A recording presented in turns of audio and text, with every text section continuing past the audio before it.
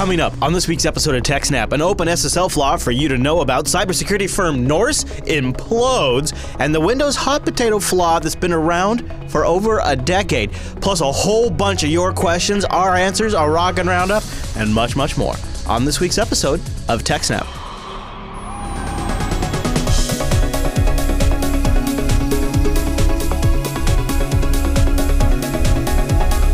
Hi, everyone, and welcome to TechSNAP, Jupiter Broadcasting's weekly systems network and administration podcast. We stream this episode live on February 4th, 2016. This episode is brought to you by our three fine sponsors, DigitalOcean, Ting, and IX Systems. I'll tell you more about those great sponsors as this here show goes on. Our live stream, why, that's powered by the incredible Scale Engine. Over at scaleengine.com, you should go check that out. My name is Chris, and joining us every single week is our host, the admin, the tech, and the teacher. Why, yes, it's Mr. Alan Jude. Hey there, Alan. Hey, Chris, everybody. Thanks for watching. Hello, Alan. I'm super pumped up this week for today's episode because of two reasons. Number one, I'm just looking at the doc, 8 pages long. That is a ridiculous show doc, Alan. Yep. 8 pages long worth of notes for today's episode. Huge show. So first of all, that's awesome. Plus, you just got back from a trip, which I haven't heard how it went. So where'd you go, and how long you been back, and how did it go? All those in one. Right. So I was at FOSDEM, the free open source software developers European meeting. Yeah. Which is basically a giant conference. Like you said, scale is like pretty big, right? Mm-hmm. It's more than double that size. Really? Yeah, I wish I could go. 5,000 developers. Wow. Yeah, and I saw some announcements come out of there, which looked pretty cool. The other interesting things about FOSDEM is there's no registration at all. Like, oh, that's nice. Completely free, but they don't even want a list of the people that showed up. Partly, I think, because fire code says they're not actually allowed to put that many people in the building. But basically, you could just show up and hang out and do whatever, right? Part of it is, there's some people take the free software thing to the extreme of, I don't want anybody to know that I was there and so on. You enjoyed it? Yes, I enjoyed it quite well. I missed most of the stuff on the Saturday, the first day of the conference, because we decided at the last minute to do it. People's flights and so on were already set, so the FreeBSD Developer Summit was on the Saturday instead of the Friday before the conference, and so it overlapped, which had, in addition to me missing most of the stuff that happened on Saturday, it also meant that for the FreeBSD Dev Summit, that a bunch of people had to only show up for the morning or only the afternoon in order to do something they had to do at FOSDEM, or see another talk or meet with certain people or give a talk or whatever. So we'll do it better next year. So it sounds like FOSDEM is a good one to go to. I think Scale's a good one to go to as well. They're both really great events. So yeah, they both happen to be very close to each other every year. No kidding. Makes it slightly difficult. You're telling me. Yeah. Fly 3 time zones that way, go to Scale, fly home for a couple days, or at one point I swear it looked like I would be home for like 1 day in between, and then fly to 5 or 6 time zones the opposite direction. Want to talk about jet lag? Yeah. Jesus. Yeah, and then all of it just makes me exhausted. And then Linux Fest is in April, which is just around the corner now. So now we're starting to plan on that one. But I'm really sad that I will miss that. I know, so are we. We're majorly bummed.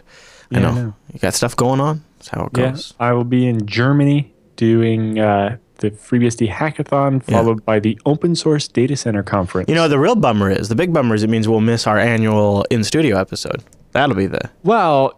The anniversary happens actually because of the numbers slide a little bit.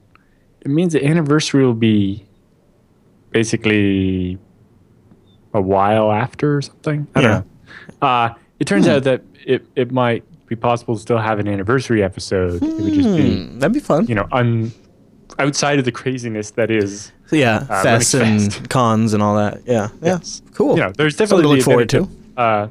Having them happen at the same time. And it's too bad that the schedule didn't work out this year. Yeah, so we haven't missed a beat, even though both of us were traveling for the last few weeks. We had a feedback special last week, which I hope people liked. That was something new we tried. We'd love feedback on that. But I guess what I didn't mention is the whole second day of FOSDEM. So on the second day, I actually did the Sunday at FOSDEM. We went there, and there was the BSD developer room. So there was talks from all the different BSDs, including some of the smaller ones like Edge BSD and Electro BSD. And it was just great to have developers from all the projects in the room and so on. Some of the people that don't always make it all the way over to Canada and so on for BSD Camp. Oh, for sure, right. So it was quite good. And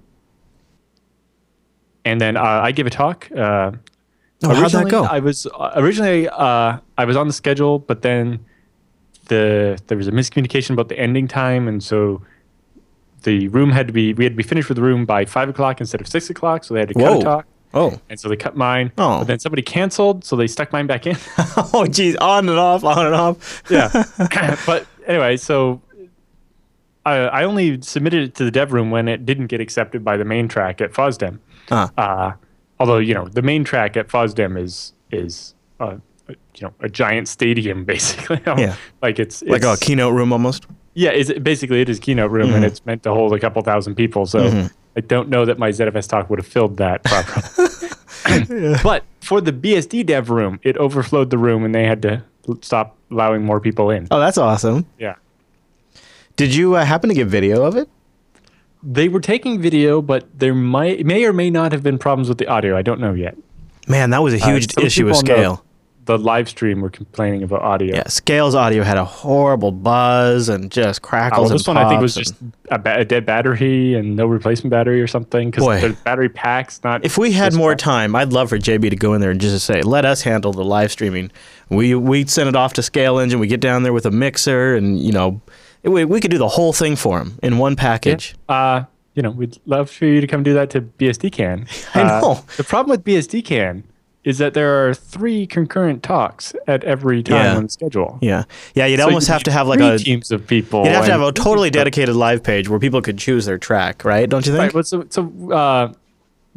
we have that on BSDCan's website. It's just a matter of you need 3 sets of everything, right? You need 3 cameras with operators. And 3 encoders and mixers and all this stuff. Although you can use, but there's only one mic. You don't really need a mixer necessarily. That or you make the hard choice of which one is live. Yeah. So for the presentations, it's not so bad usually because it's just a speaker talking for 45 minutes or whatever. Although if you try to do the working groups at the Dev Summit, the 2 days before BSDCan actually officially starts, then you're looking at... with a working group, then you need like an active camera person that's like panning all over. Yes, you would. And obviously doing audio is very difficult because you'd have to have 40 people in the room and they're not all mic'd up. You'd have to have a runner with a mic, basically, or something. And you don't want to break the flow of conversation by making everybody wait for the runner with the mic. And one of the things we did before is we just had people. We had like 3 mics set up, and when you wanted to ask a question, you just got up and walked up to the mic. Yeah. Although in a working group, it's not necessarily. Yeah. Sometimes it is like that, but sometimes it's more, let's have a conversation of the 20 of us actually tossing out ideas and so on. So that's down the road, future stuff. So it sounds like your talk went pretty good then. It was pretty popular, pretty busy. That's nice. That's nice. I would love to be able to make it to FOSDEM. Personally, I feel it wasn't as good as the version I gave at VBSDCon of the same talk, but I don't know if the room noticed. Well, they don't know, right? They don't know, so they just like it, whatever they get. Cool, Alan. Well, it's good to hear a report. I could tell it was a good conference by some of the names I saw going and some of the reports I saw coming out, and I even saw some projects launched from there. So, yeah, there was a lot of interesting stuff going on. Yeah. All right. So speaking of interesting stuff, OpenSSL has another exploit. I thought this wasn't a big deal. I don't know what's going on, Alan. Tell me about this. Inform me of the situation, sir. Right. So this is January 28th or so it came out. They gave us a couple days heads up telling us it was coming, but not what it was. Yeah. So they have their official writer here, but they released OpenSSL version 102F and 101R to fix these. The first issue actually only affected 102, not 101. It was called the DH small subgroups and is classified as high severity. They say historically, OpenSSL usually only ever generated Diffie-Hellman parameters based on safe prime numbers. More recently, in version 102, support was added for generating x9.42 style parameter files, such as those required by RFC 5114. The primes used in such files may not be safe. So if you provide OpenSSL with an input file telling it how to generate the key, it does exactly what it says and could end up doing something less good. The primes used in such files may not be safe. Where an application is using DH configured with parameters based on primes that are not safe, an attacker could use this fact to find the peer's private Diffie-Hellman exponent, and then they could possibly decrypt the traffic. They say OpenSSL provides the option SSL op single DH use for ephemeral DH or DHE in TLS. It is not on by default. If the option is not set, then the server reuses the same private DH exponent for the life of the server process and will be vulnerable to this attack. So they have some mitigation for it, but it's not on by default in the old versions. Okay. It is believed that many popular applications do set this option and would therefore not be at risk, but they don't list which applications so that people could actually figure out how many actually do and which ones don't and so on. But It'd be hard to make a full list too, maybe. Yeah, definitely not a full list, but if they're talking about popular applications, it's like, well, is Apache vulnerable or not? This is kind of a big deal. Yes, that would be a good one. Some big ones. They say OpenSSL 101 is not affected by the CVE because it doesn't have the new feature that caused the problem. Then there's a second issue with SSL v2 doesn't block disabled ciphers. And this is classified as low severity, but might actually be worse than it. So they say a malicious client can negotiate SSL v2 ciphers that have been disabled on the server and complete an SSL v2 handshake even if all SSL v2 ciphers have been disabled, provided that the SSL v2 protocol has not been disabled by setting SSL op no SSL v2. So if your server disables all the SSL v2 ciphers, you know how you if you follow that guide from Mozilla that we've talked about before, you basically disable all the ciphers you don't want to use. So even if you disable all the ones that are valid in SSL v2, if you don't have a separate line that dictates which versions of the protocol you can use that has SSL v2 off, then a user could still negotiate that. Now, while that, if the user is being malicious and is going to negotiate bad encryption, what's the big deal? The bigger problem is a man in the middle might be able to trick the client into downgrading. Right? And then they're using weak encryption that's breakable. Sounds very likely. And the third issue is actually just an update to the old logjam thing. So if you're using too short of a Diffie-Hellman parameter, then you could get the logjam attack that we talked about before. So when that was fixed back in OpenSSL 102B or 101N, they basically set the OpenSSL wouldn't accept any connection if the DH parameters were less than 768 bits. But as of this update, they increased the limit. So you have to be at least 1024 or higher.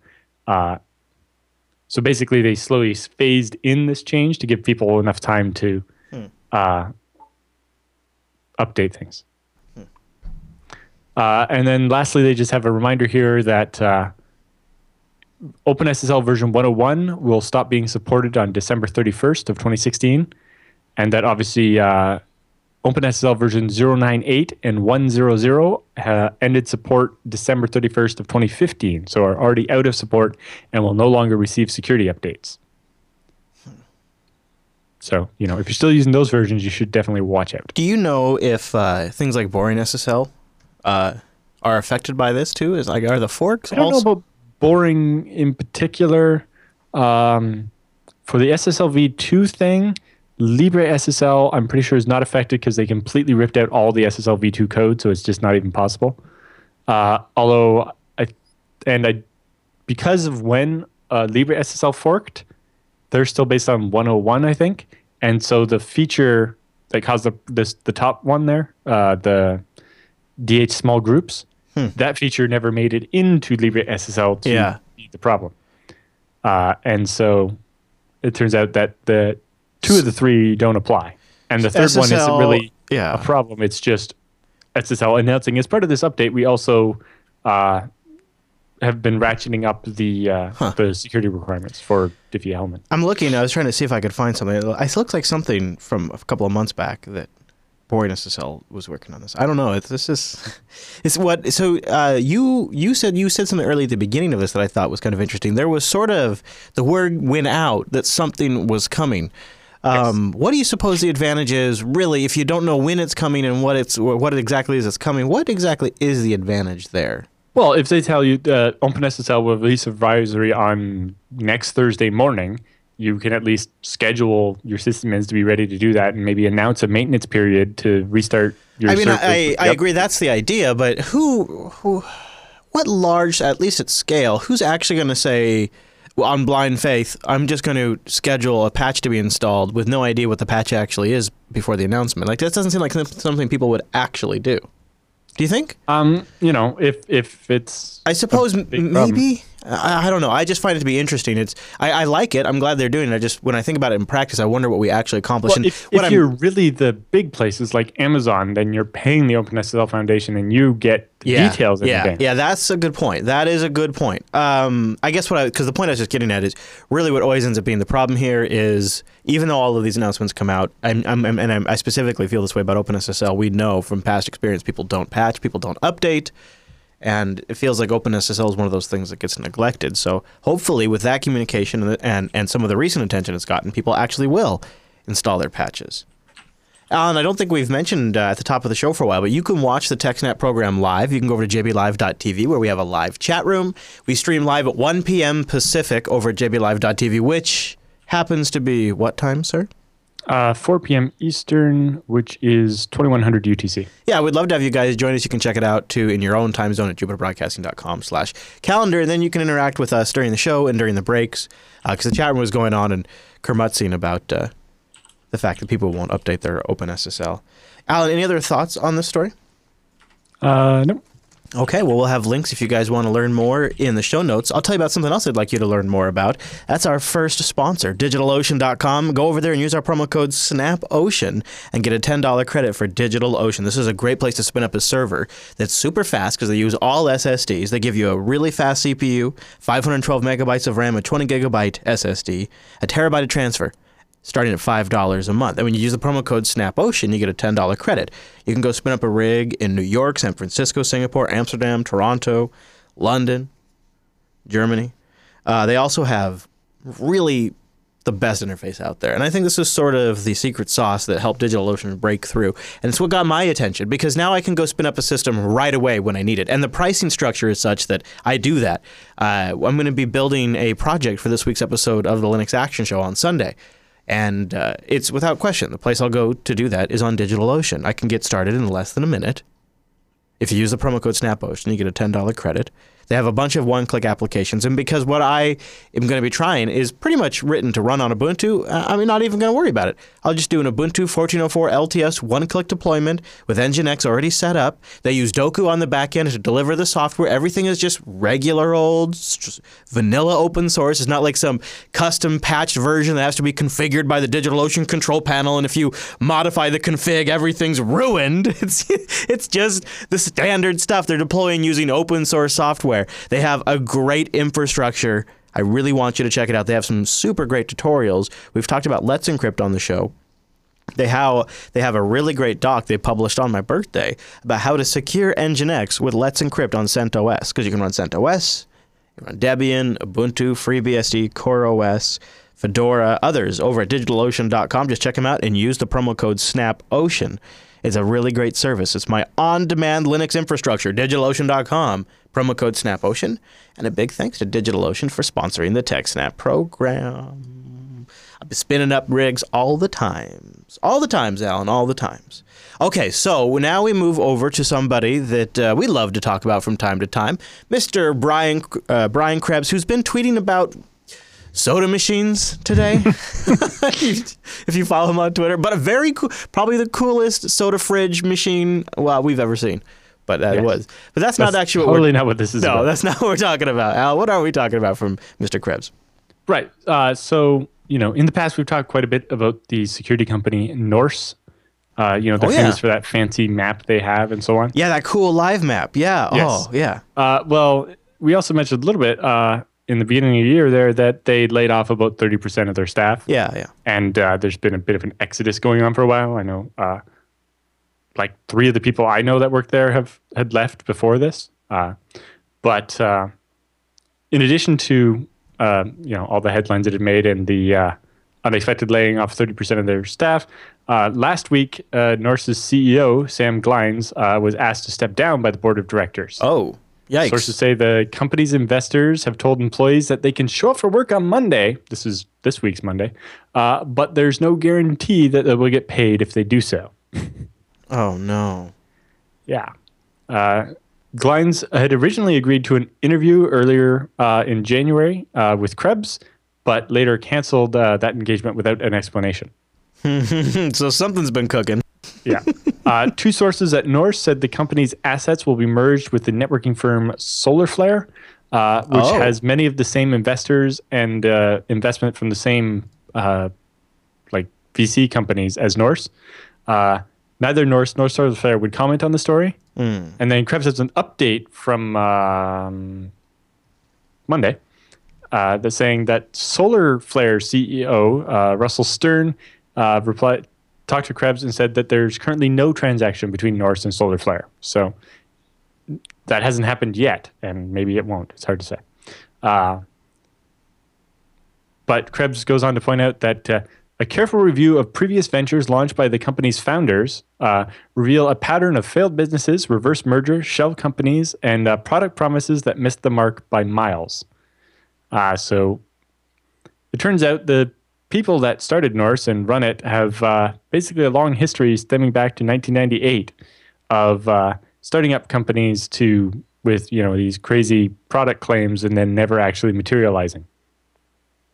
And also, some of them, from what I've heard, claim credit for other people's work and so on. They say, in the tech-heavy, geek-speak world of cybersecurity, infographics and other eye candy are king because they promise to make complicated and boring subjects accessible and sexy.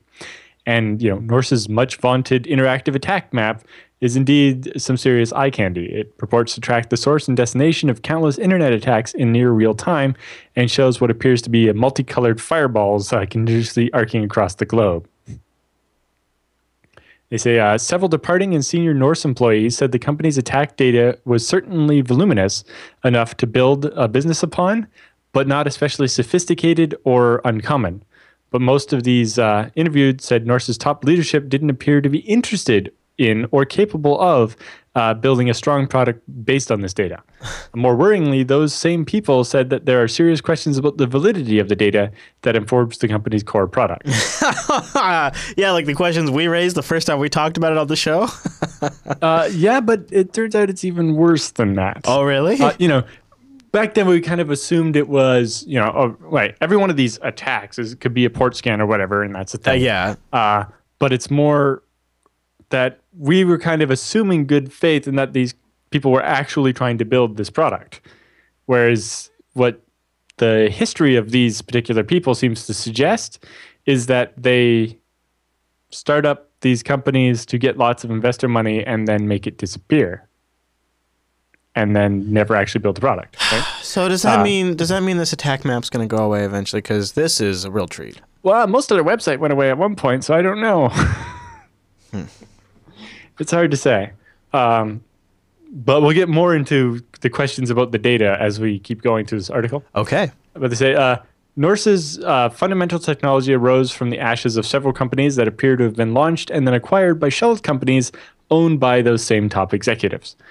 Principally, the company's founder and chief technology officer, Tommy Steinson. They say this acquisition process, known as a reverse merger or reverse takeover, involves the acquisition of a public company, something like Norse, by a private company, so that the private company can bypass the lengthy and complex process of actually going public in the first place. Right. So if you're a private company, you can just buy the public company and then use it. And then you don't have to do the whole IPO thing or whatever. Right. And since you're a private company, there's all kinds of stuff that doesn't apply to you. Yeah.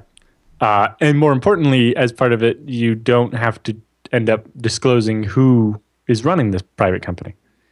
They say reverse mergers are completely legal, but they can be abused to hide the investors in a company and to conceal certain liabilities of the acquired company. So you can hide the fact that the company you're buying has a whole bunch of debt or something, or pending lawsuits. So in 2011, the U.S.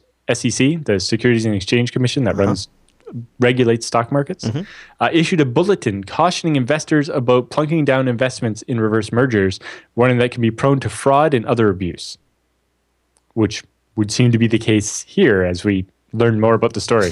The founders of Norse Corp got their start in 1998 when they started a company called Cyco, C-Y-C-O. Oh, I love it, yeah. According to the press release, Cyco was a New Mexico-based firm established to develop a network of cyber companies. Now remember, 1998, so this is the different meaning of cyber, right? Oh, you think? I No, mean, not the porn meaning, but No. the original meaning of cyber, right? Because this is 1998 we're talking about. Okay. Then they went on to say, this site is a light-hearted destination that will be like the People magazine of the internet. Oh. Because, People magazine makes like $1 billion a year or something for Time Warner. I'm like, no, magazines don't make any money anymore. But maybe in 1998, it seemed like a good idea. Oh, yeah. By 2003, Psycho.net acquired Orion Security Services, a company founded by Steinson, who's Norse's current CTO, and founded by one of Norse's executives, who's actually from Norway. Orion was built as a firm that provides secure computer network management solutions, as well as video surveillance systems via satellite. Ooh. Satellites are expensive. Yes. Especially in 1990 or 2003. Despite claims that Psycho was poised to rocket into the deepest riches of cyberspace, it somehow fell short of its destination and ended up selling cigarettes online instead. Wow. And by the way, inevitably, their current CTO there is now, or the CTO, he's the guy that ran that, is now the Norse CTO. So when they acquired them, they basically kept him, and now he's part of the company as the CTO. So they acquired him in 2003 as part of their little group of schemes, and we're still like 5 steps before. So we started back in 1998 with Psycho. Okay. And we were still about 5 steps before they start Norse. Okay. There's a whole shell game of companies still to come. Interesting. So Psycho.net, instead of being People magazine of the internet, became a way to buy cigarettes online. Huh. Perhaps inevitably, the company soon found itself the target of lawsuits from several states, including Washington State. Attorney General accusing the company of selling tobacco products to minors, failing to report cigarette sales and taxes, and falsely advertising cigarettes as tax-free. So in 2005, Psycho.net changed its name to Nexicon, but only after acquiring via a stock swap another creation of Steinson, the guy that's now the CTO, called Pluto Communications, which was a company that he started in 2002 and whose stated mission was to provide operational billing solutions for telecom networks. So middleware software just to sell to the telcos. Something like that. And so they issued a press release charting a course for the company that would have almost no bearing to what it actually ended up doing. So in June 2008, Sam Glines, who's the CEO of Norse today, that just got fired, joined Nexicon and was later promoted to the Chief Operating Officer, so COO. By that time, Nexicon had morphed itself into an online copyright cop, marketing a technology they claimed would help detect and stop illegal file sharing. But never actually materialized. The company's Get Amnesty technology sent users a pop-up notice explaining that it was expensive to sue users and even more expensive for the user to get sued. Recipients of these notices were advised to just click the button and pay a small fee instead. In 2008, Thank God that didn't take off. Yeah, well, no, it did. It did. In November of 2008, Nexicon was acquired by Privium, another shell company operated by the same people. By Steinson and Nexicon's principals. Nexicon would then go on to sign YouTube.com and several other entertainment studios as customers for their copyright protection technology. Wow. But soon enough, reports began rolling in of rampant false positives. Internet users receiving threatening legal notices from Nexicon when they weren't illegally sharing files and weren't actually doing anything. Nexicon/Privium's business began to dry up and its stock price plummeted.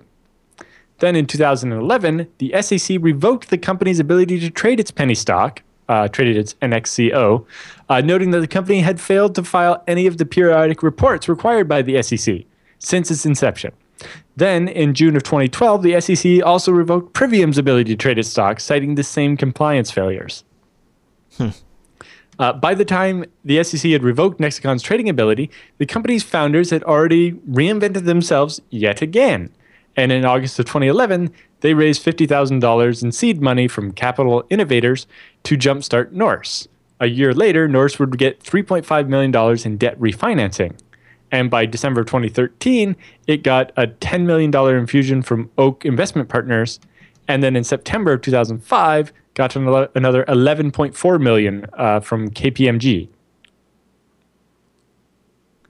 And so, it's... They must have had some sales web guys of companies. And then apparently pivoting at every little market opportunity and technology they think they see. And changing the name so that people don't notice it's the same people. Norse just becomes the next attempt to capitalize now on the whole cyber threat thing. Yeah. So basically they seem to come up with a showy enough version of the product they can market it.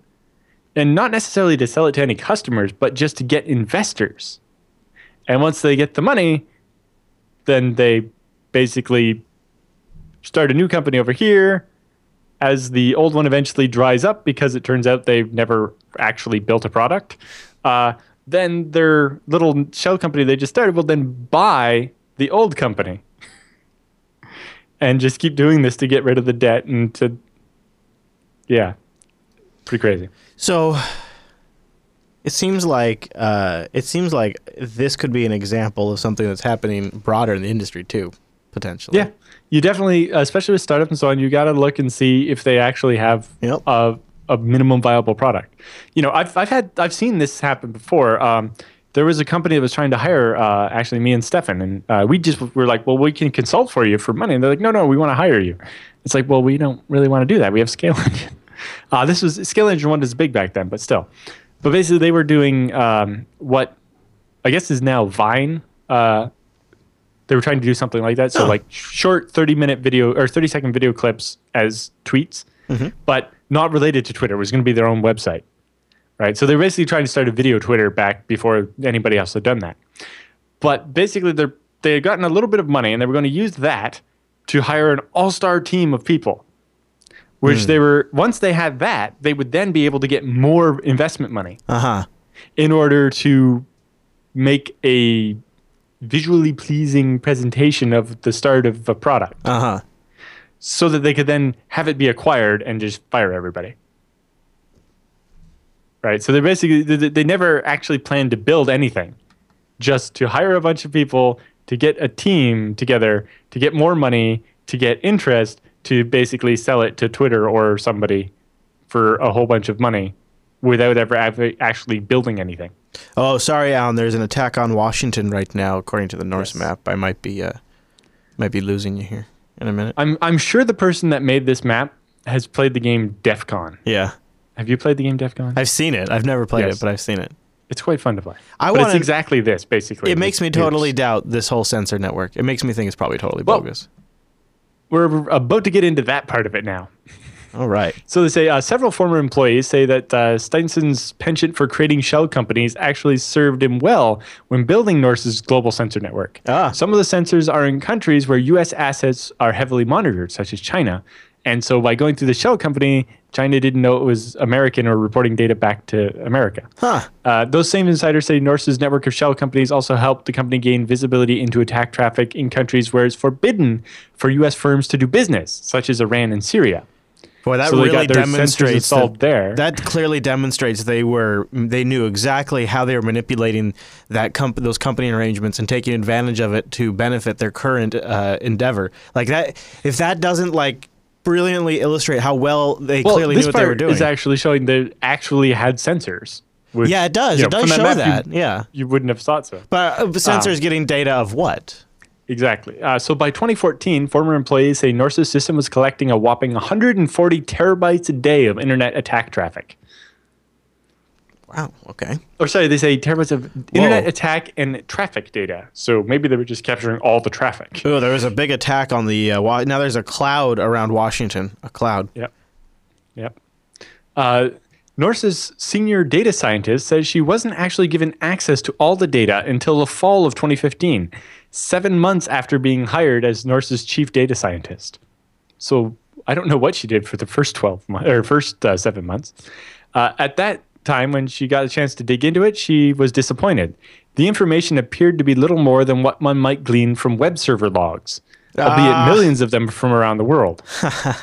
So their appliance just basically pretends to be everything, a industrial control system, a web server, and so on, and logs everything that comes in. And so it picks up on all these scans and malware and so on, but it picks up on so much stuff, it's very hard to filter it down to something useful. These could just be bot attacks. Yeah, well, they are. The idea with the sensor network was to find the bot attacks that were different than the ones everybody else is seeing. Right? It's to find the new 0 day before we actually figure out what happened, right? So normally what would happen is somebody actually come up with a 0 day for Windows. They would start using it, and only once somebody's machine got broken into or crashed or whatever, and they investigated and figured out how, would we know what the 0 day was. Whereas the idea with Norse was you would capture this data ahead of time, figure out what it was. Hey, this is the new attack. Write some rules and block it at the edge of your network before it ever got in. It does tell us some interesting things. So for you audio listeners, if you go to map.norsecorp.com, that's Norse corp.com, it tells you some interesting things like a lot of data of this attack data is coming from China, and a lot of it is targeted at port 443, and a lot of its destination is the United States. That's actually wow. Sure, I just saw Linwood, Washington go by. That's wow. That's pretty close to where I'm at. You have to remember, it's just geo IP data, so it's not very specific. Like yours probably wasn't going to say Marysville or something. It's going to say wherever Comcast's headquarters in the area is. Well, no, they have on this live attack data stream down here. The target was in Linwood, Washington. It says right, but it's just because that's where the IP address is registered. Yeah. Not that's actually where it was. Yeah. No, I'm just saying. It's funny to see close things go by. Like here's a lot of the target stuff is like countries and state. There's another Linwood right there. There's something up there in some weird. You see the giant globe that isn't Washington? Mm-hmm. Like where is that? That's not quite. It's on the Canadian border, but on the U.S. side. It's not New York or Chicago. I don't know, but it's getting blitzed out right now. Yeah. Yeah, it's a pretty good map. I'm going to admit. This is a good toy. Well, they spent a lot of JavaScript and if they really have appliances all over the world, that's at least something. Right. So they say the data isn't great. It's pretty much what you would see if you looked at a web server log that had automated crawlers and scanning tools hitting it constantly. But if you know how to look at it and bring in a bunch of third-party data and tools, the data is not without its actual merits. If nothing more than just the amount of data they would have at once. So the data scientists and other current and former Norse employees say very few people at the company were permitted to see how Norse collected its sensor data, and that Norse's founder, Steinson, jealously guarded access to the back-end systems that gathered the information. Because it seemed like, they told everybody we have this super secret sauce to get all this attack data, and we'll find the new 0 days before they come out, except for all it was doing was, it's like a Python app that pretends to be a web server and a SCADA system and a bunch of other things, and then logs everything that gets done to it. There's no secret sauce. It's all smoke and mirrors. Then with the latest round of layoffs, if Tommy Stinson got hit by a bus tomorrow, I don't think there would be a single person at the company left who understood how the whole thing works. Because that's the best way to keep anybody from figuring out that it's a fraud, right? Then Stuart McClure, who's president and founder of the cybersecurity firm Cylance, said he found out just how reluctant Steinson was to share Norse data when he visited Steinson and the company's office in Northern California in late 2014. McClure said he was there to discuss collaborating with Norse for 2 upcoming reports.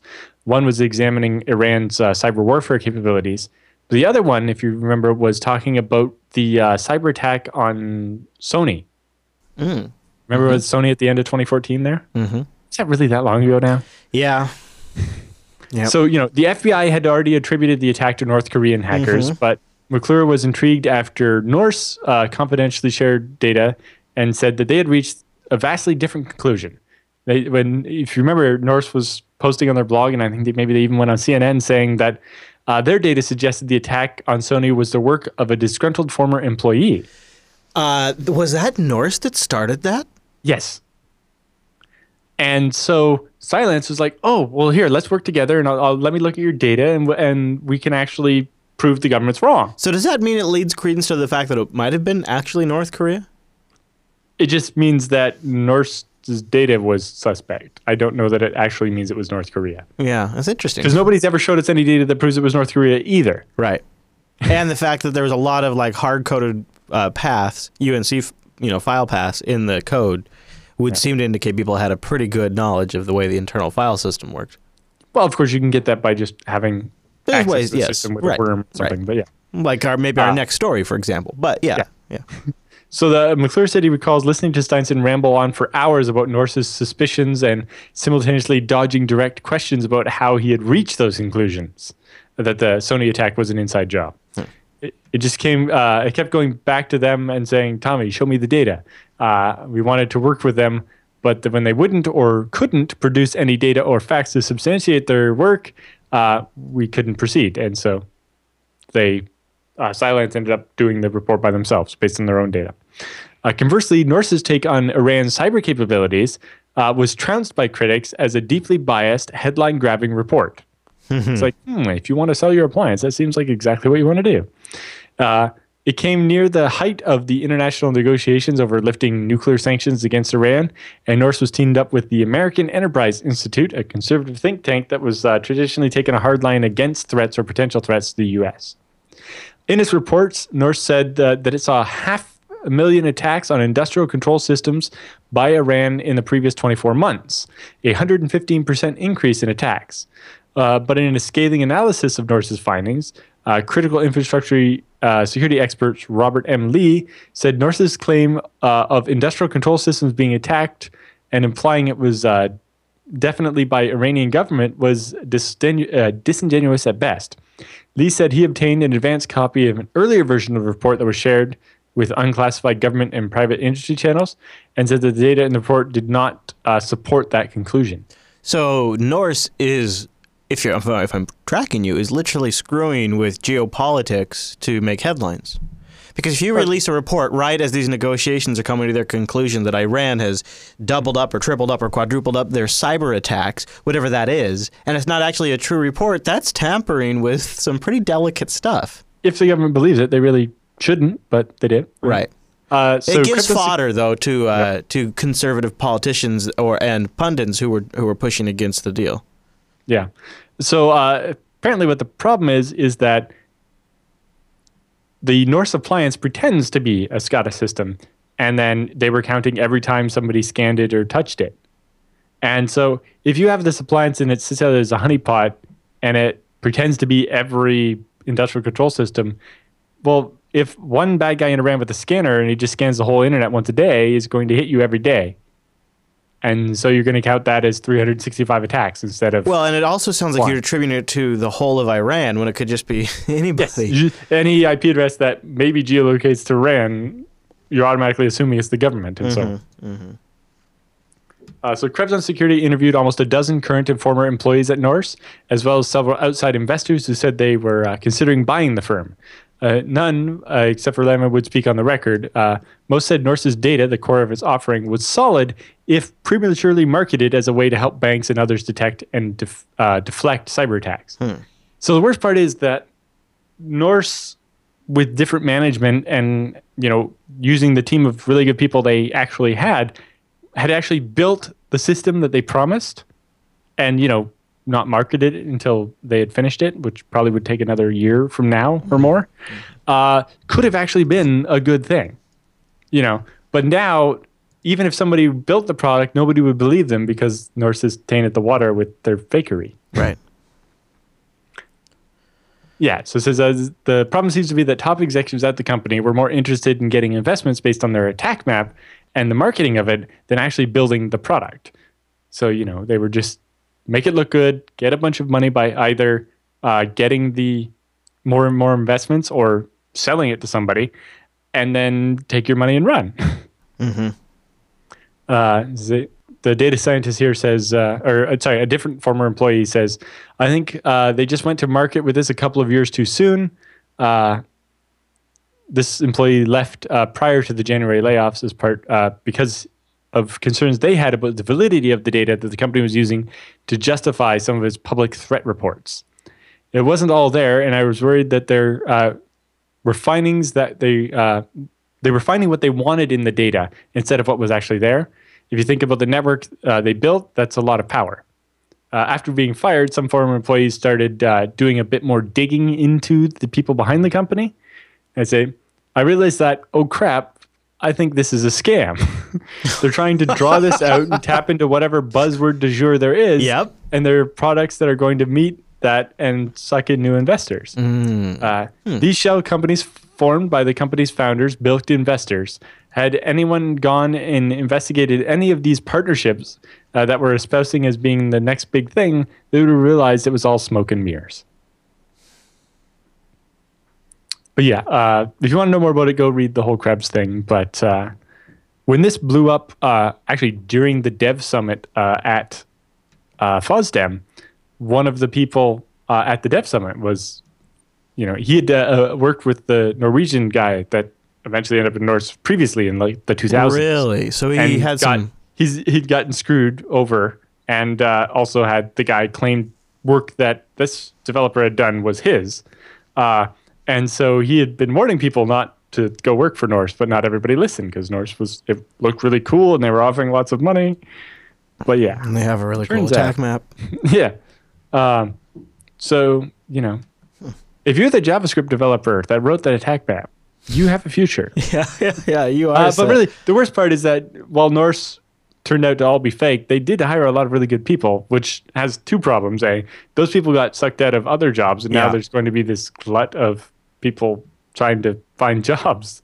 And the fact that a real product like this has a lot more friction against it now than it would if Norse had just That's a really good point. Yeah. It's just really sad because Norse could have... The product was a good idea.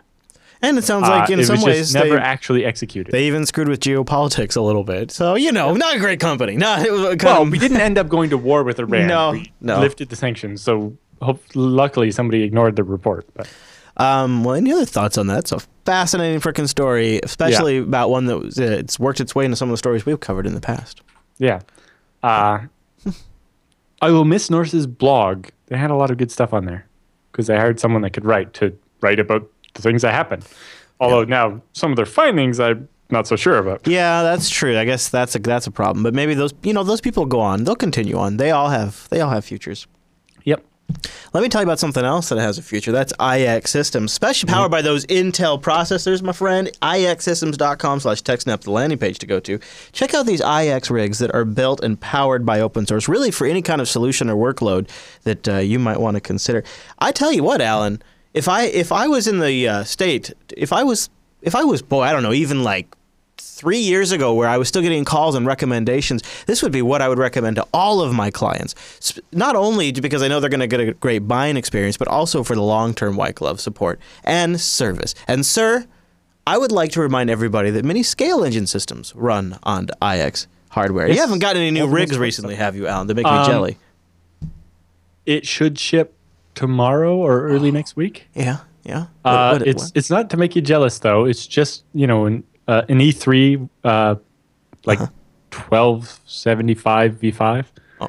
So it's just a quad core processor. Not a big deal. Quad core Xeon processor, Alan? Yes. Right. But so basically it's pretty much equivalent to an i7. Okay. But it has ECC RAM. Oh. The big thing is it's the Xeon 1275 instead of the 1270. What makes the difference there means it has the built-in GPU. Like you would get in, like an i3. So it's got like a like an Iris or something like that? Yeah, it's like the Iris, like the P530 or something like that. Cool. Some GPU, which means encoding. We will be using that for video transcoding. Very nice. Well, we're hoping to. We've tested it and had it work with Ivy Bridge, and Haswell. I think Haswell. And this is... Yes.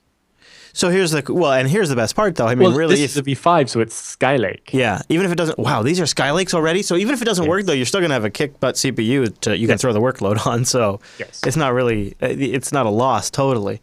So I suppose not a lot of storage in these ones? No, that one's like 2 1 terabyte hard drives mirrored. Yeah. And then, actually, so when they ship it does to have you... 2 small SSDs mirrored as well for... because one of the other features we're rolling out of Scale Engine is DVR. Being able to rewind the live stream by about 20 minutes. Like the JB live stream, so if people make it a little late to the TechSNAP start, they could... Yeah, or if they're like, what did Alan just say? Rewind a minute. That requires the origin to keep that recording the video ready. And so, yes, we'll buffer that onto SSDs. Wow, that's really cool. So when you get these rigs from IX, are they already loaded with FreeBSD? Like, what's the state that they're in? Since you have them shipped directly to the data centers, right? Right, well, you have all these options for that. Yeah, I can say, hey, don't do anything to it. Or I can say, hey, install FreeBSD and tweak it this way. To the point where when you get this worksheet when you set it up, and it's like, which BIOS settings? It's like, oh, right, ASNI is off by default in almost every BIOS, but on your server, you definitely want that on. It'll speed up your SSH and stuff. And it's like, most times you want hyperthreading on, but certain workloads, hyperthreading actually makes it slightly slower. Mm-hmm. So you can have them turn hyperthreading off. And, set this password for the management system, give it this IP address, put the management system in this VLAN, and get it all set up exactly right. And then, I have them ship it directly to a data center where the data center guy just puts it in the rack, plugs in the Ethernet cables into the right ports, and that's it. It's online and it goes. That's pretty neat. And, of course, they do burn-in testing before they ship it, so you have a great, great, great shot of it working just fine once it hits the rack, and that's really nice. So I encourage you to go check it out. Go to IX Systems, let them know that the TechSNAP show sent you. And by the way, I mentioned Scale at the top of the show, and they have a Scale recap posted up on their blog. Over there.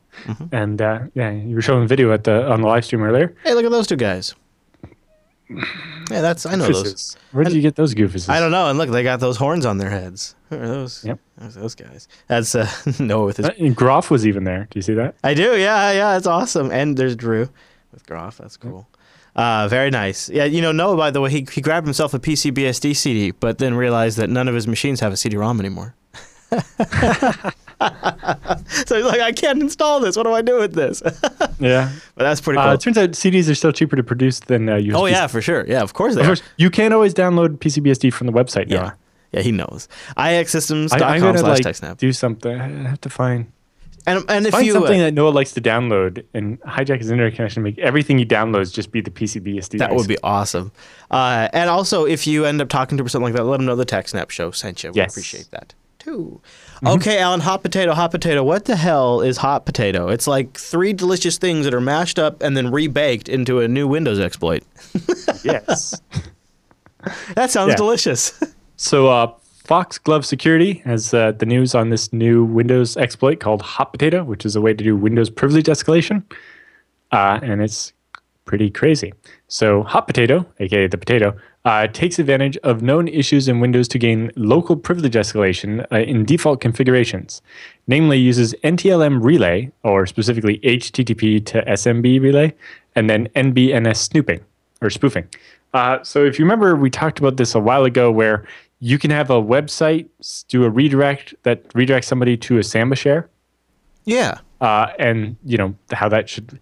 It's mostly a problem of the fact that Internet Explorer is like integrated into Windows. Everything, yeah.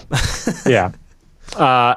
You can, when it does that, it doesn't do some of the verification it's supposed to do or something. Anyway, so they say if this sounds vaguely familiar, it's because a similar technique was disclosed by the Google Project Zero guys a while ago. Okay. And we talked about it then. In fact, this is some of the code used in this exploit is shamelessly borrowed from the proof of concept from Google.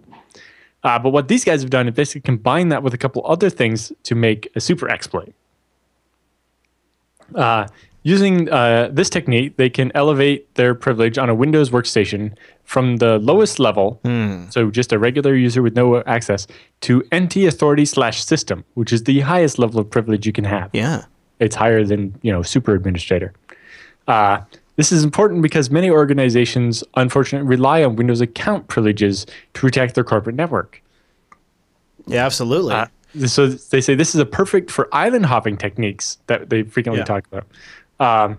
I agree that we frequently talk about, really, because we've talked about it in the past. Like, you start in, you get at one spot that's a low value target. Somebody clicks on an email with like a link in or something like that. And then once you get an establishment on their machine, you can connect to another device and jump from there. And if you could do something like this, that's going to make that island hopping thing happen a lot faster.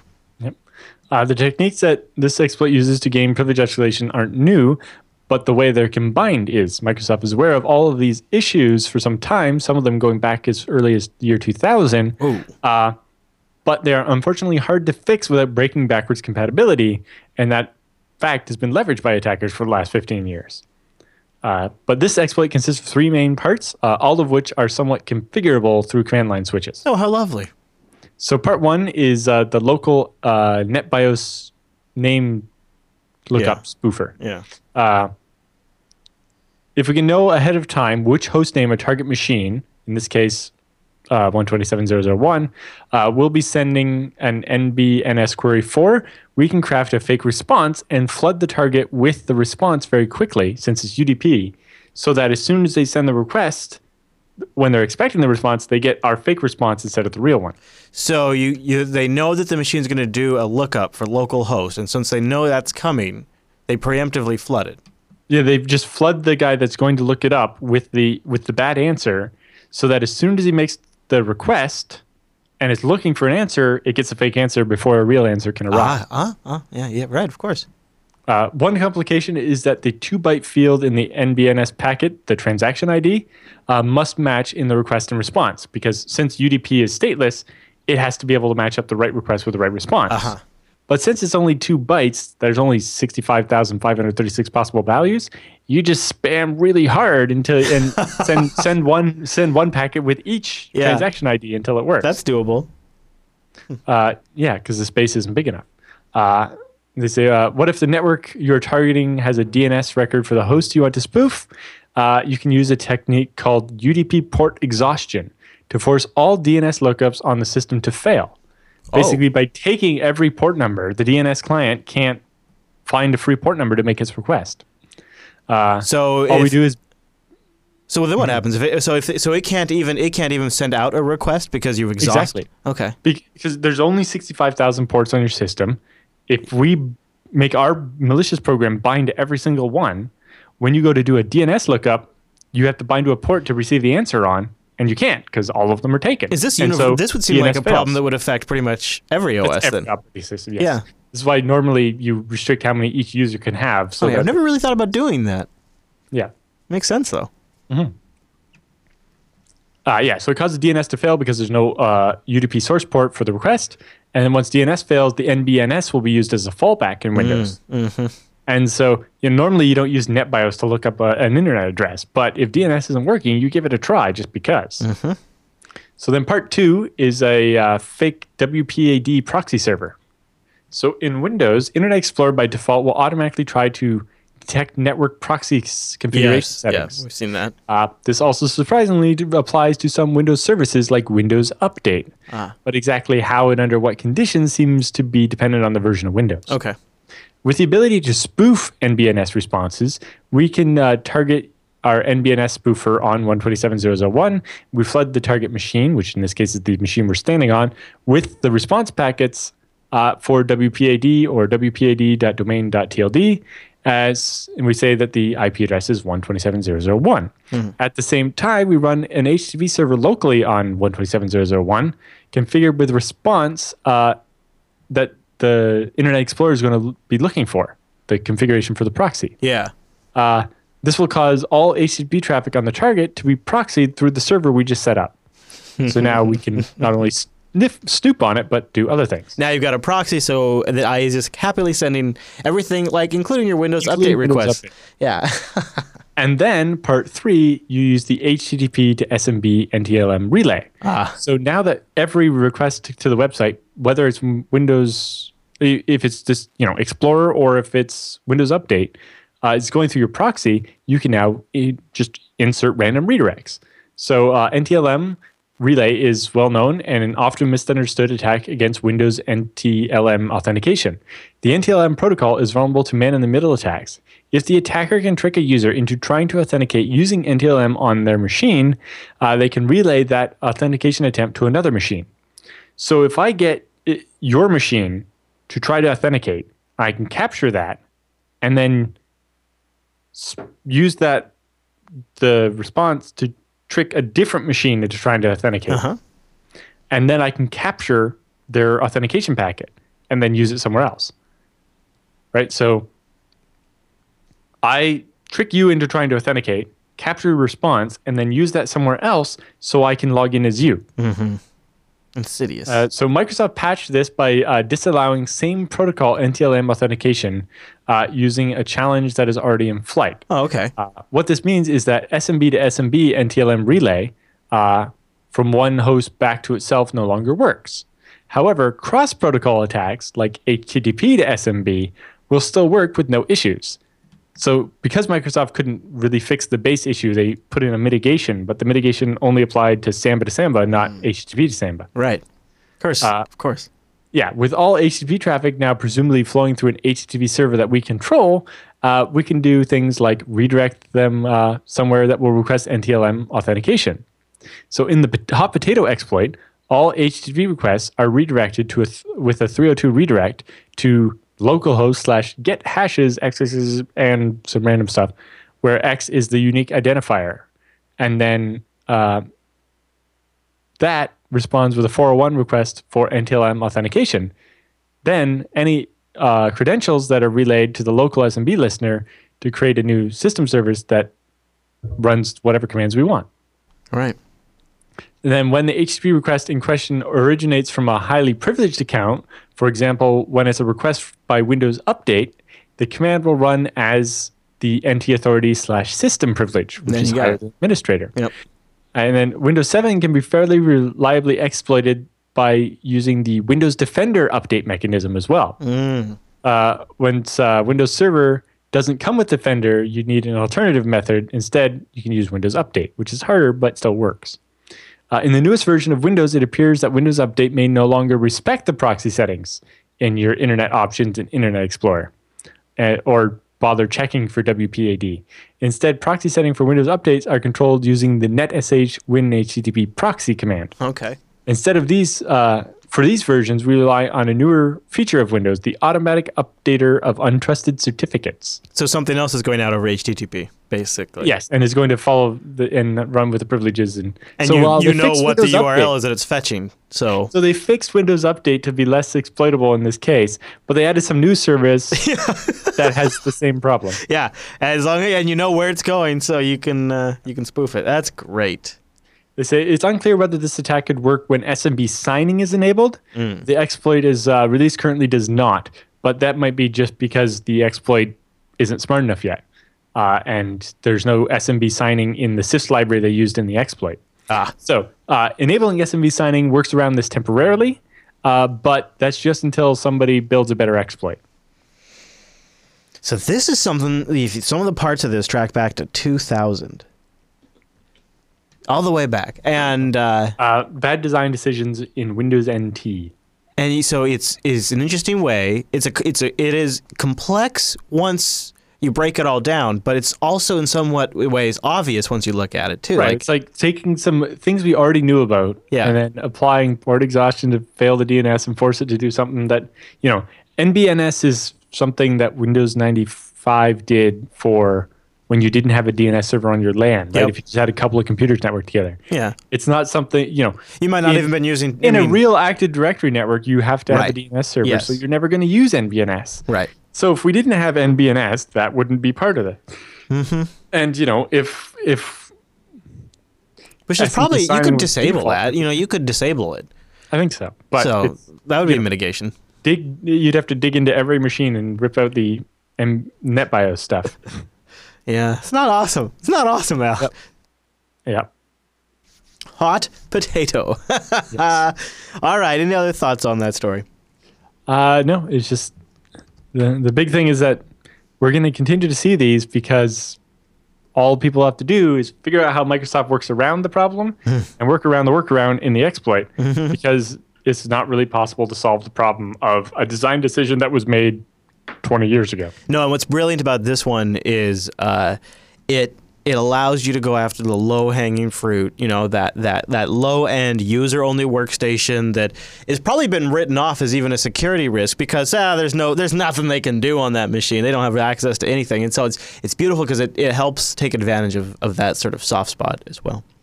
All right, I'll tell you about something else that's hot. It's not just hot potato, hot ting. That's right. Go to TechSNAP.ting.com and check out my mobile service provider. No contract, no early termination fee, and you only pay for what you use. It's a flat $6 for the line, and then it's just your usage on top of that. Your minutes, your megabytes, and your messages. They add all that up, and that's what you pay. You can check it out right now, TechSNAP.ting.com, and you'll get a $25 credit. If you already have a device, and you might have a compatible device, you're set. If you don't have a device, then that $25 credit could be applied to your first phone. For example, there are all kinds of devices Ting has, from the just like base feature phone, all the way up to like the really high-end Cadillac iPhones and Android phones.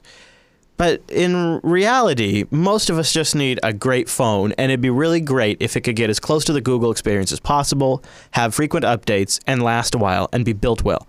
Friends, I introduce you to the Moto G 3rd Gen. When you go to TechSNAP.ting.com, they'll take it from $193 down to $168. It ships tomorrow if you buy it. It includes the SIM, no contract, and you only pay for what you use. And you support the TechSNAP program. TechSNAP.ting.com. Go check that out, won't you? TechSNAP.ting.com, and let them know that we sent you if you call them. That also helps. And also, you can visit their blog. Check out their blog. They've got the Super Bowl for cord cutters. Ways to watch the Super Bowl even after you've cut the cord. Yeah, that's kind of handy. And also, you could also try their savings calculator. Plug in what your current rates are and see how they stack up to Ting.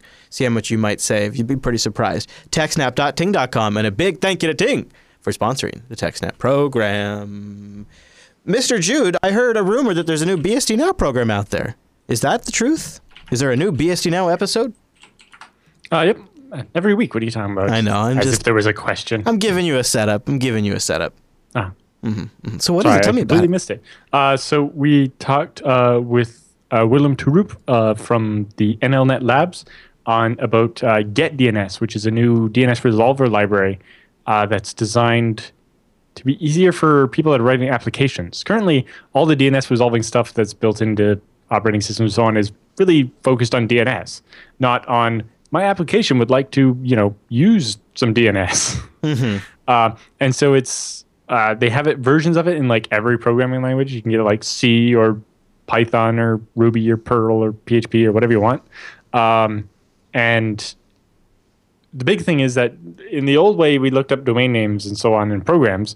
You did, get host by name. So you give it the website name and it gives you back one IP address. Yeah. Well, sometimes the website actually returns more than one IP address. But because you got your answer through the operating system, you didn't get all that information. And so one of the things it has is roadblock avoidance mode. So when it tries to do DNSSEC, if something along the chain is breaking it, it can fall back to actually doing the request itself and figuring it out for you. And it can also do stuff like, if DNSSEC is being a problem, the application gets to decide what to do instead of just getting back the DNS didn't resolve. And so you get more better errors and the option in a browser to say, oh, well, let's pop up something like the SSL certificate error warning thing and let the user decide what to do. That's instead nice. of Cool. And lots of cool stuff. And we talk about other stuff like LDNS, Unbound, Net DNS from Perl, other stuff he's worked on. And Lots I of cool bet stuff. there's some more FOSDEM stories in there, too. Yep. Some recap of what happened at FOSDEM. Cool. And lots of other news, including the FreeBSD quarterly status report, which was the longest one ever of all the cool stuff that happened in FreeBSD in the last quarter of last year. Check it out. BSD Now 127. A lot of it is, work that will be finished in time for 10.3 or 11, and lots of cool stuff going on there. That is fancy. Great work from the BSD Now crew, as always. And you guys can go get the HD version of that, so that way, when this show wraps up, it'll be ready for you. Because we're about the midway point in the TechSNAP program, so it'll be a good chance to start your next Alan Jude marathon. And you can find it at jupiterbroadcasting.com. But with the news all done, it was just time for the TechSNAP feedback.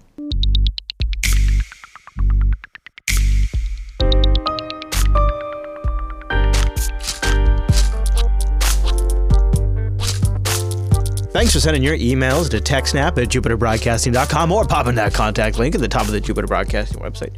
Or maybe, like a ninja, starting a thread at techsnap.reddit.com. Alan, our first email this week comes in from a geeky guy. And he writes, "Hello, Alan and Chris. I'm an aspiring systems administrator, and I'm starting to build a home lab to learn on my own time, in addition to alongside classes I'm taking." So he's really going all in. Mm-hmm. I've been setting up and testing visualizations on my desktop, but I'm looking to get some older refurbished server grade equipment, he probably meant virtualizations, to try more things out that I can keep up all the time. So the advice I'd received thus far is to look on eBay for equipment such as Dell PowerEdge 1950s or 2950s, marked as free shipping that accept best offers. And some of my recommendations for 24 or 48 gigabit Cisco switches that can be managed via console port. In addition to this, I'm looking to get a pfSense box so I can get used to setting up that, and I have a solid firewall to keep my home and lab behind. I want to eventually have a mini FreeNAS to also get some experience with that and ZFS. I plan to try all different kinds of operating systems, Windows servers, Linux servers, and of course FreeBSD. I would like to hear your recommendations on what I should get as well as where I should get it. My budget for the next few months is about $600 and probably another $1,000 a few months after that. Thanks for the info you have time to provide. Sincerely, a geeky guy. So setting up a home lab. Yeah, I don't know what those Dells go for, but definitely you want to look at the age of the CPU because, anything too old and you're wasting electricity by turning it on. Yeah, and especially if you want to play with virtualization. Yeah, they won't have the hardware virtualizations in the old CPUs. So once you figure out what CPU it has, if you go to arc.intel.com, ark.intel.com, you can look up the CPU and see what features it has. And if it doesn't have, extended page tables and the virtualization stuff, you don't want it. Mm-hmm. As far as equipment, in addition to eBay, there's unixsurplus.com, which I've got some stuff from. It's not bad. They have things like a Supermicro machine with 2 Xeon L5420s. All right. So that's dual quad-core 2.5 gigahertz, 16 gigs of RAM, the hard drive caddies, no hard drives included, and a single power supply and the rail kit for $299. And things like that. So, based on which generation of hardware you want, the prices change. I always prefer at least X8 or better hardware because that's got all the features we use nowadays. But they even have, X9 stuff at this point. I also would. This is not necessarily a plug for DigitalOcean, but I also would consider when you want to just learn the software, it's a hell of a lot cheaper than buying hardware. You could just set up some VPSs and or droplets on DigitalOcean and play with the software. I'm not saying that is a replacement for hardware hands-on, but you will definitely only get so far with really old hardware. So definitely do that. And if I were you, I would focus more on the switches and that hardware. Spend your money there. And when you want to learn software and management, maybe consider VPSs. But really, for even the switches and routers, the Cisco simulation software will let you build a network with like 5 routers and 10 switches or whatever in virtualization. Not virtualization even, it's a simulator. But I've if you can get some Cisco hardware very cheap on eBay or whatever, sure. But I wouldn't want to spend $1,000 on a couple of old Cisco switches because they're not useful. And they're loud, and they're hot, and after a year or two, after you've gotten past this stage, they're going to be a pain in your butt. That's been my experience. But you know what? I also, just ask Anne, there's some in our closet at her house that she does not like. But good luck. I think it's a great endeavor either way. All right, so Micah writes in with ZFS on Western Digital Green Drive questions. Many thanks for the show, and awesome to meet Chris at scale this year. Hopefully we'll see you again next year, and they'll get the reservations right, which was funny. They totally messed up our reservation. I thought it was going to be for 20. Meanwhile, we had like 65 people there. He says, I have a pair of Western Digital Green Drives in storage, in a storage server that I maintain here at work, currently running Extended 4. I'd like to convert them to ZFS. But the internet seems to greatly disagree about whether or not to run ZFS on these drives or not. I was hoping Alan could weigh in on the possible drawbacks about ZFS on these Western Digital Green drives. The main reason really seems to be that the drives have TLER enabled. Thanks, Micah. I'm guessing he means that TLER isn't there. But TLER, or time-limited error recovery, just means that if the drive does have a problem, it will eventually give up instead of retrying forever, which is a good thing. So I'm pretty sure the green drives don't have that. You have to buy NAS drives to get that feature. I wonder. But so you can use green drives. It's not going to not work. Just green drives are slower than the regular drives like the blues and the reds and so on. So if I was buying drives to do ZFS, I would buy better drives like the NAS ones. The reds. But if I had the greens laying around, there's no reason not to use them, really. My Googling right now says that the greens do not have it. Yes. I'm quite sure that they do not. It says the reds have it and the greens do not. Yes. That which would seem, because reds are meant for NAS. It's a file server feature. The greens are meant for saving power in desktops that don't use their hard drives very much. So is this a problem? The greens are slower because they have slower RPM, and so they have fewer IOPS and less bandwidth. Right. So they'll be slow, but they're not going to not work. And the lack of TLER just means that, when there is a problem, the drive retries internally a lot more and doesn't give up after 30 seconds or whatever. So it can cause the system to perform really badly when a drive is failing. But in that case, the solution is replace the failing drive, not have TLER. It actually looks like, depending on the age of the green drive, there is a trick via firmware to turn it on. It's just disabled via firmware. The newer green drives, you can't do that. It looks like from this thread I'm reading. So yes. Well, I wouldn't go messing around with that anyway. No, that's just a good excuse to replace the green drive when it starts to have also, issues. yes, the chat room points out that the green and, I don't know, maybe black drives have a warranty that doesn't cover you if you run them 24/7. Which is crap, because I run my computers 24/7, my desktops. Yes, but those drives specifically, the cheaper drives, are designed for an 8-hour duty cycle, where it's on for the 8 hours while you're at the office and then off overnight. Yes. And so they're only guaranteed to last the number of years they say on the box if you use them like that. If you run them 24/7, they'll say, sorry, the drive, you've ran it for more than this many hours, which puts it outside of the warranty. Which is why they market the reds for these workloads. Yes, that's why they can sell you the same drive with a different color on the label and charge you more money for it. It's wonderful. All right, we got a question on storage arrangement coming in from Francis. He says, hello, Alan and Chris. As a part of the working poor, I don't have a very fast-growing storage needs, but that also means I don't usually get to buy disks that are identical. Most of the time, their sizes can be orders of magnitude apart based on what is on sale. The last time I bought a hard drive, I got one 4-terabyte drive off of a Black Friday sale, and then I got another 1.5 terabyte drive before that one, and another 500 gigabyte drive before that. Even if I ended up with the disks that are the same size, they might be different brands, platter arrangements, cache sizes, or even revisions. So here's my question. How would you guys arrange the storage under this kind of restriction? How much of a problem would it be if I used disks about the same size but different brand and arrangements in a multi-volume setting? Thanks in advance. So if you're looking at ZFS or whatever, drives being different brands and so on is not a big deal. If they're very different performance, it means that when you mirror drives, you get the worst performance out of the pair. So if you mirror, a nice slow green with a nice fast red, then they're both going to perform like the green. But in general, it'll be okay. So with mixed match sizes, pair them up in the best reasonable way you can, and you'll get the size or the capacity of the smallest drive. So, put the 500 gig and the 1.5 terabyte together. Oh, okay. Or sorry, the 4 terabyte and the 1.5 together and the 5 and some other thing together, and you'll get the smallest out of those. Yeah. Then, as you can afford, replace, say, the 1.5 terabyte drive with a second 4, and now that part of the mirror will expand to use all 4 terabytes. Or maybe only 3 if you can only get a 3. And then maybe you use that leftover 1.5 now to replace the smallest disk out of your 500 gig and say 1 gig, or 500 gig and 1 terabyte drive. You replace the 500 with 1.5, and now you have a 3 and a 4 together giving you 3, and a 1 and a 1.5 together giving you 1. So now you have 5 terabytes of usable space kind of thing. There are things like the Drobo will try to get more, eke the last little bit of space out of that. But do you want that little bit of space at the sacrifice of the security of your data? Of having to use it at the sacrifice of having to use a Drupal.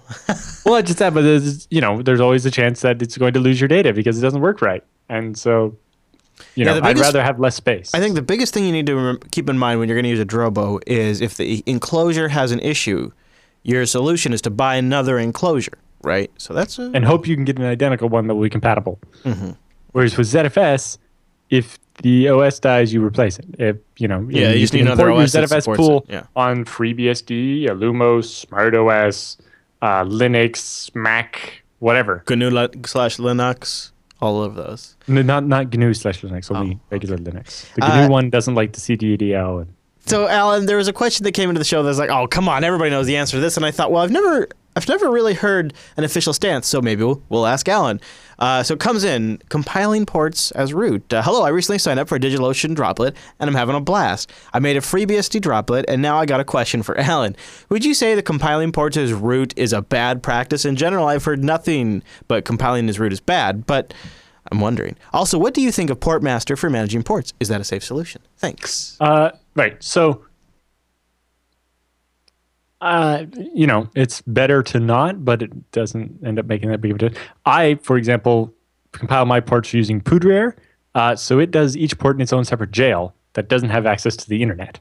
It does downloading in one phase and compiling in another phase, so the compile phase doesn't have access to the internet at all. There must be some stage where it needs root privilege to write to some spots of the file system, right? The install phase requires root. But yes, you can do all the compiling as not root, and it's better. That is safer, right? It doesn't make that big of a difference. And if you're really worried about it, do the compiling in a jail. And, Poudre will do that for you, or you can do it manually. How's that spelled? Poudre?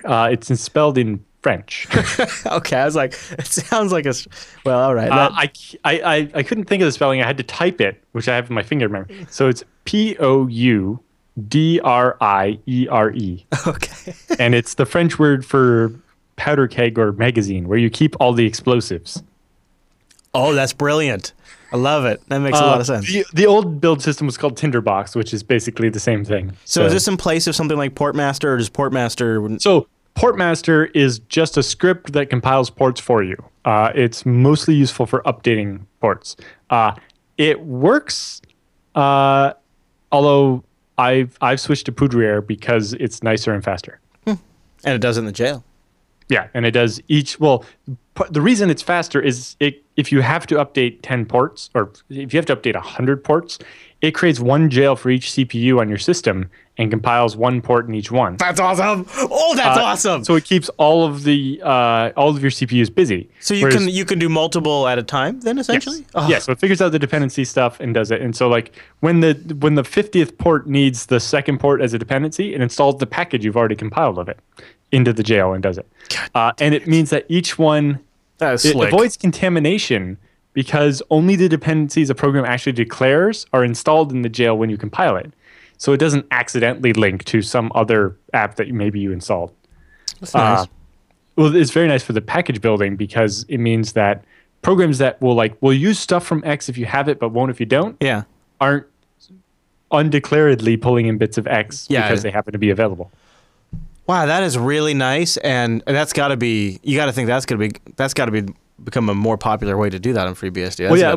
It works very nice, and it can remember your settings better than Portmaster. But Portmaster does work and is officially supported. Wow, I can't believe that it can build them all simultaneously in separate jails based on that. Is so cool. Yeah, well, so they did it because normally you can do like make with -J to use multiple CPUs to compile one program, but there are parts where it doesn't do that, like when it's running the configure script and all this other stuff. So it turns out it's not that big of a, it never is as good as having one jail for each CPU and trying to keep them all busy all the time. So his core question is Portmaster safe? Yes, but it sounds like there might be a better way to do it. But Poudre might be nicer. Yeah, wow, that is really cool. Makes me totally Linux jelly. Telling you, Alan. Alan. Well, the FreeBSD package manager does work on Linux. Yeah, I think... Although there's Poudre doesn't because you don't have jails, but you could maybe use Linux jails to actually compile Linux. There's an NVIDIA driver for FreeBSD, right? Yes, an official one released in lockstep with the Windows driver. Huh. Mm-hmm. So anyways, we want your emails. TechSNAP at JupiterBroadcasting.com, or go over to the contacts page. Choose TechSNAP from the drop-down or our subreddit. We got some more questions in there, but we'd like to get more. So all of them. Anything related to these topics we've covered on the show, any questions you might have, you've heard a sampling here, and probably many others if you listened to our feedback special last week. And we'd also kind of like to know what you think of that if you want to let us know in the subreddit comments or something like that, or on Twitter. You can tweet me. I'm at ChrisLAS, and he over there is at Alan Jude. We'd like to know what you thought of the feedback special. It's not something we plan to do all the time, but since Alan and I do want to try to attend more in-person events, it is a great opportunity to sometimes feature stuff like that. So we want to do it in a way that you guys like it. So when we have an episode like that, it's something you actually want to watch or listen to. So your feedback is important on that. Okay, with the feedback segment all done, that means it's time for the TechSNAP Roundup.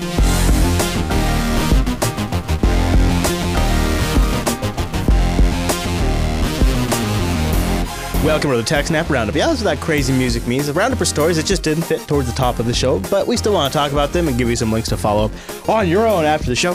Some of these links came from our subreddit, techsnap.reddit.com, like this first one.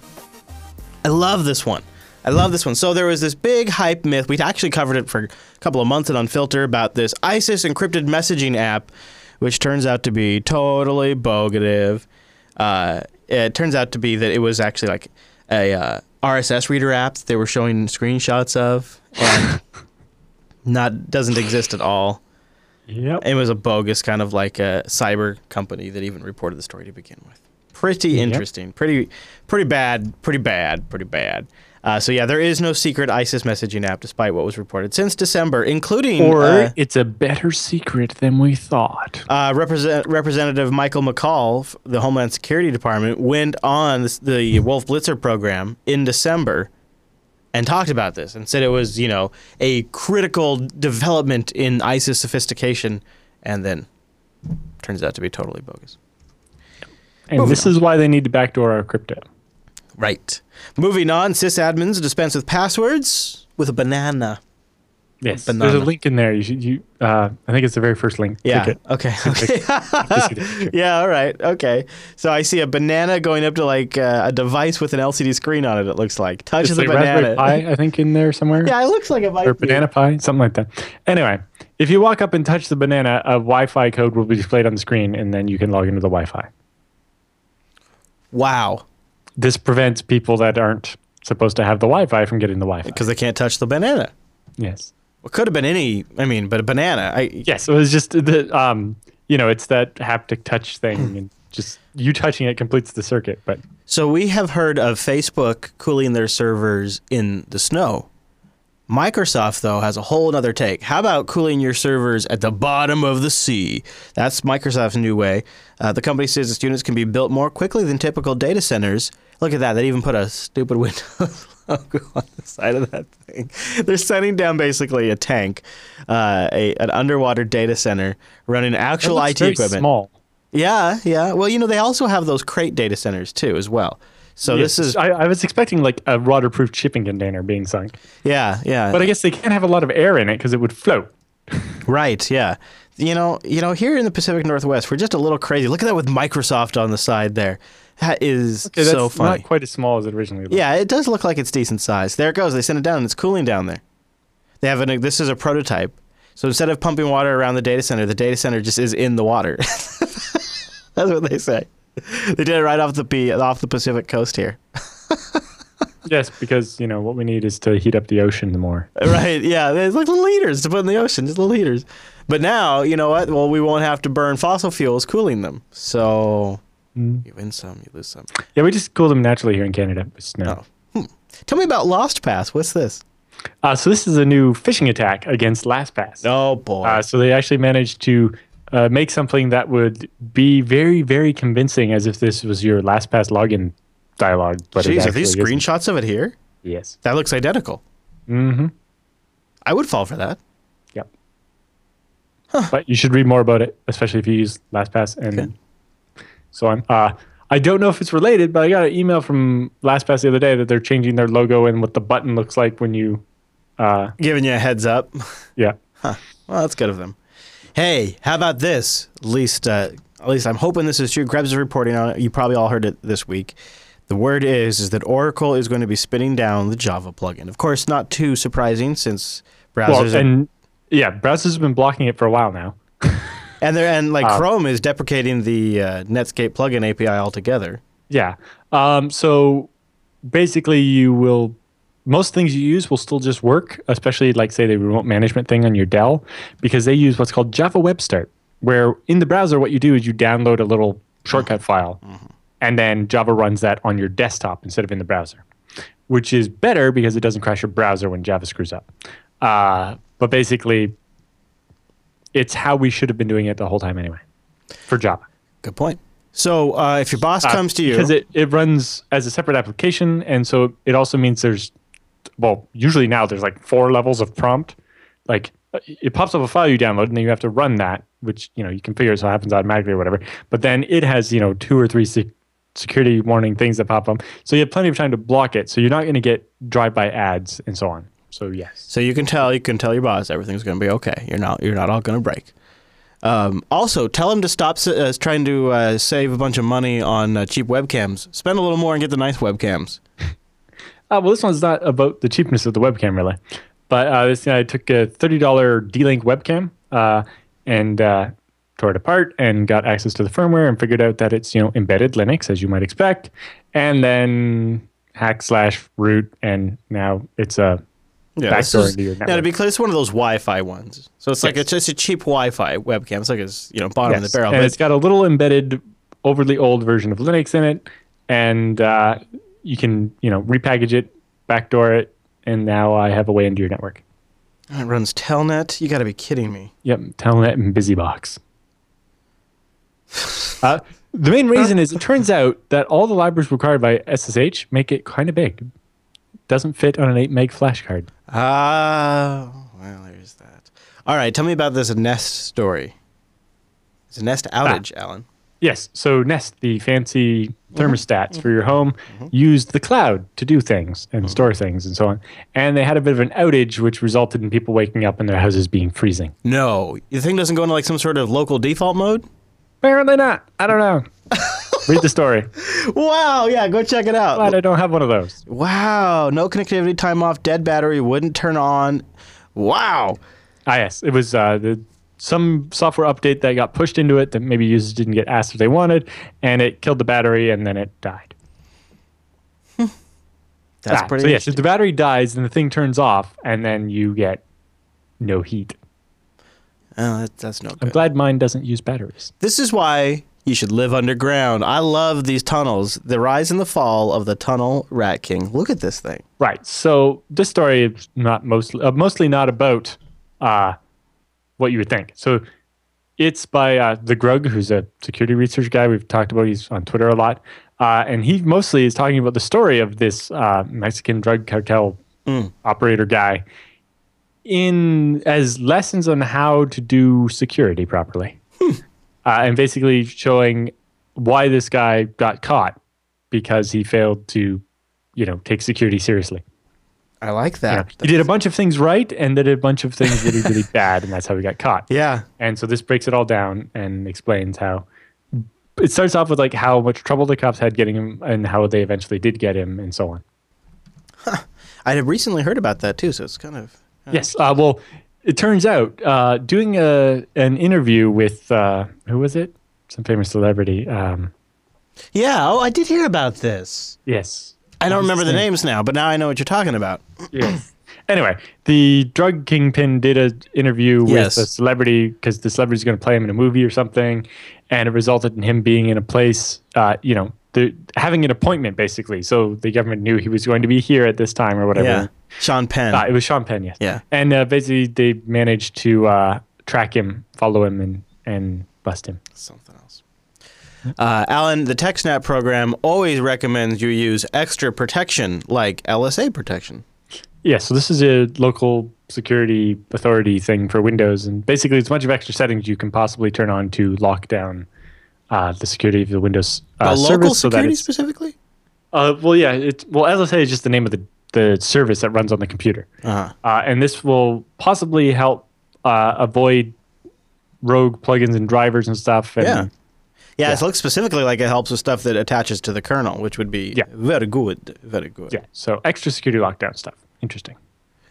When a group of hackers sought to steal iTunes passwords from Apple customers in France, they didn't spam the entire country. They sent out just 5,000 emails to French-speaking targets containing links to fake login pages. Email spam goes artisanal.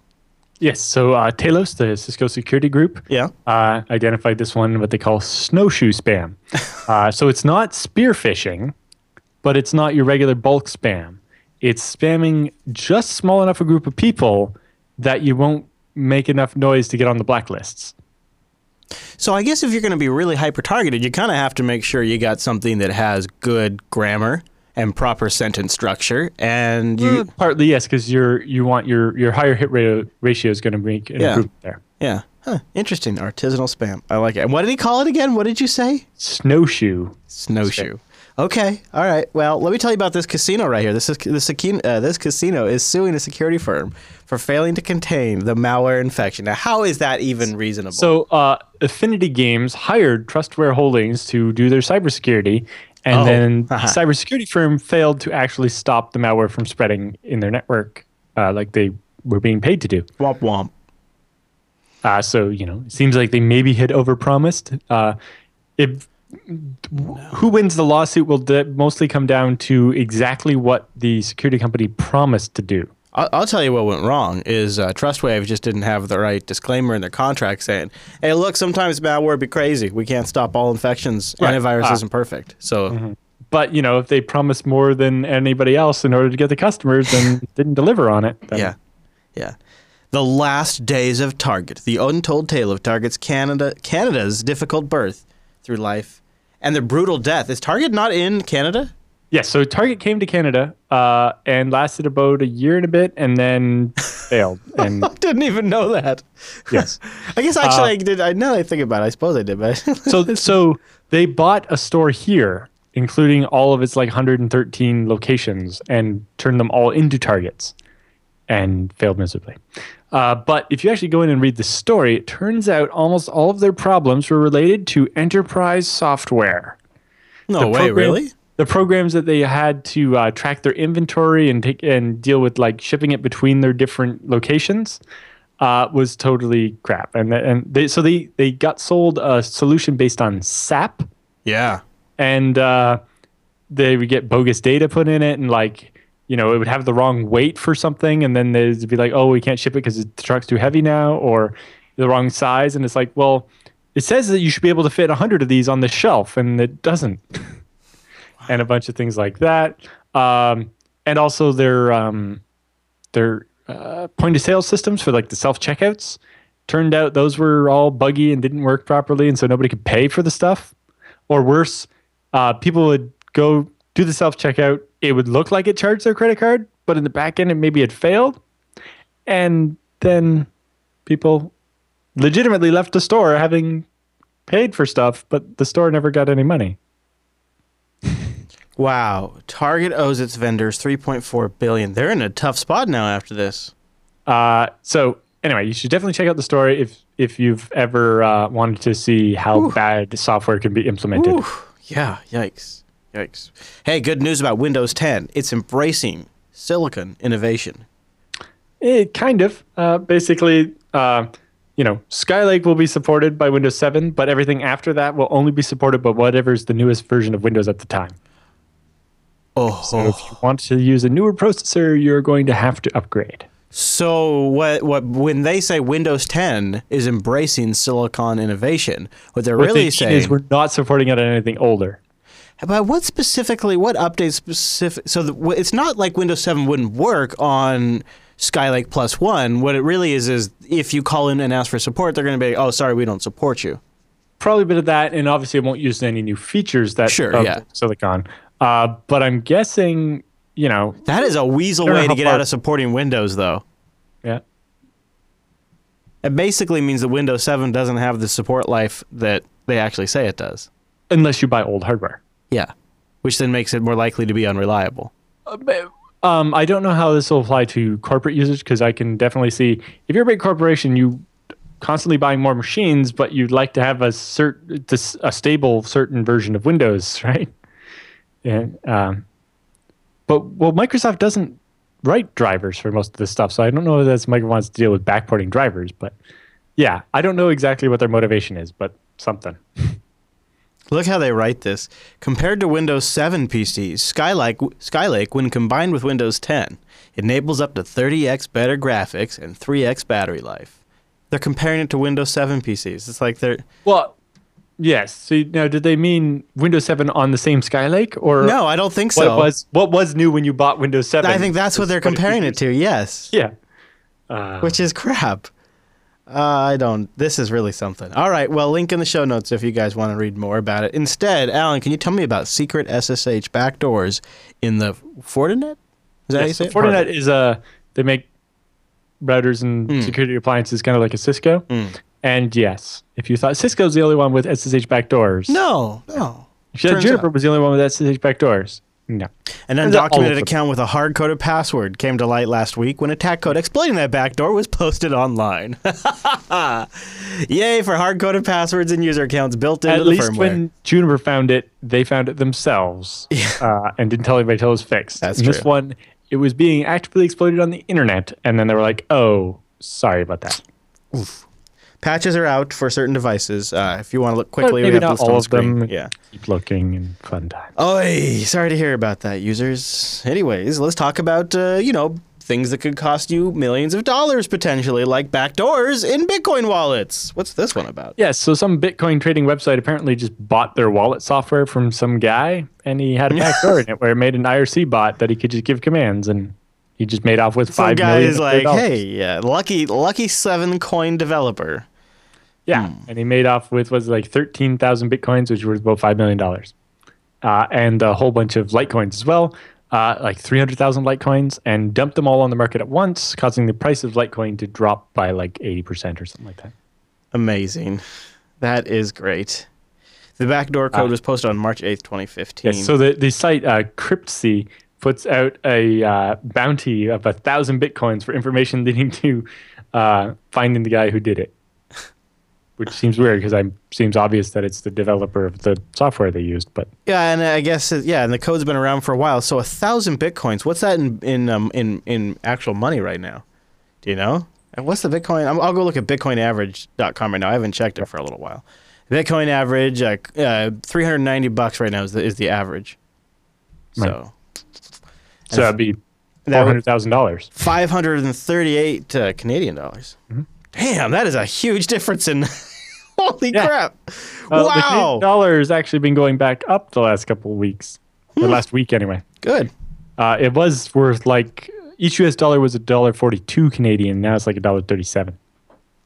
All right, to round up, our last couple stories are fun ones. We have one from Twitter. Finally, a clear graphical explanation of #geek productivity patterns. And this is looking legit here. Yeah, so the first one is, geeks being productive, and then there's a 5-minute interruption, so the productivity goes down, and then they pick back up, and it's fine. Yes. But really, this is what it would look like. Yeah, that is really great. We'll have a link if you guys are listening, but it shows peaks at, I like noon, how non-gangs think it works drops way down. Of course, it just drops down a little bit, but then at 2 o'clock, it almost drops off the map.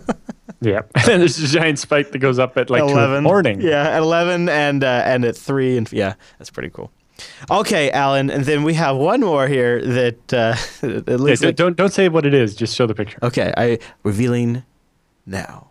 So you look at the picture, and it looks like somebody just measured the amount of snow they got in the big snowstorm the other week in beer bottles. Yeah, and then there's something beside it, whatever. But then if you look very closely, you will see that measuring thing there is measuring the snow in U's, as in rack units. So they got 15 U's of snow. That should be a thing. 15 U's of snow. That should be a thing. Look at that. That's a great way to do it. I like that it's a cold snap. Makes me think of TechSNAP. I should have cold snap Sam Adams while we're doing TechSNAP. Bring it all together. Sure. All right, so that was the roundup. You can submit to the roundup by going to techsnap.reddit.com. And post your pictures of beer in the snow. I don't know. And we'd love to have you join us live over jblive.tv. Like we mentioned earlier, we do this show on Thursdays at 1 p.m. Pacific, which is 4 p.m. Eastern, 2100 UTC. Yep, exactly. And don't forget, we have RSS feeds. You get the show automatically when a new episode comes out. So that way you don't even have to worry about it if you just want to get it on demand. All right, everybody. Well, thank you so much for tuning this week's episode of TechSNAP, and we'll see you right back here next week.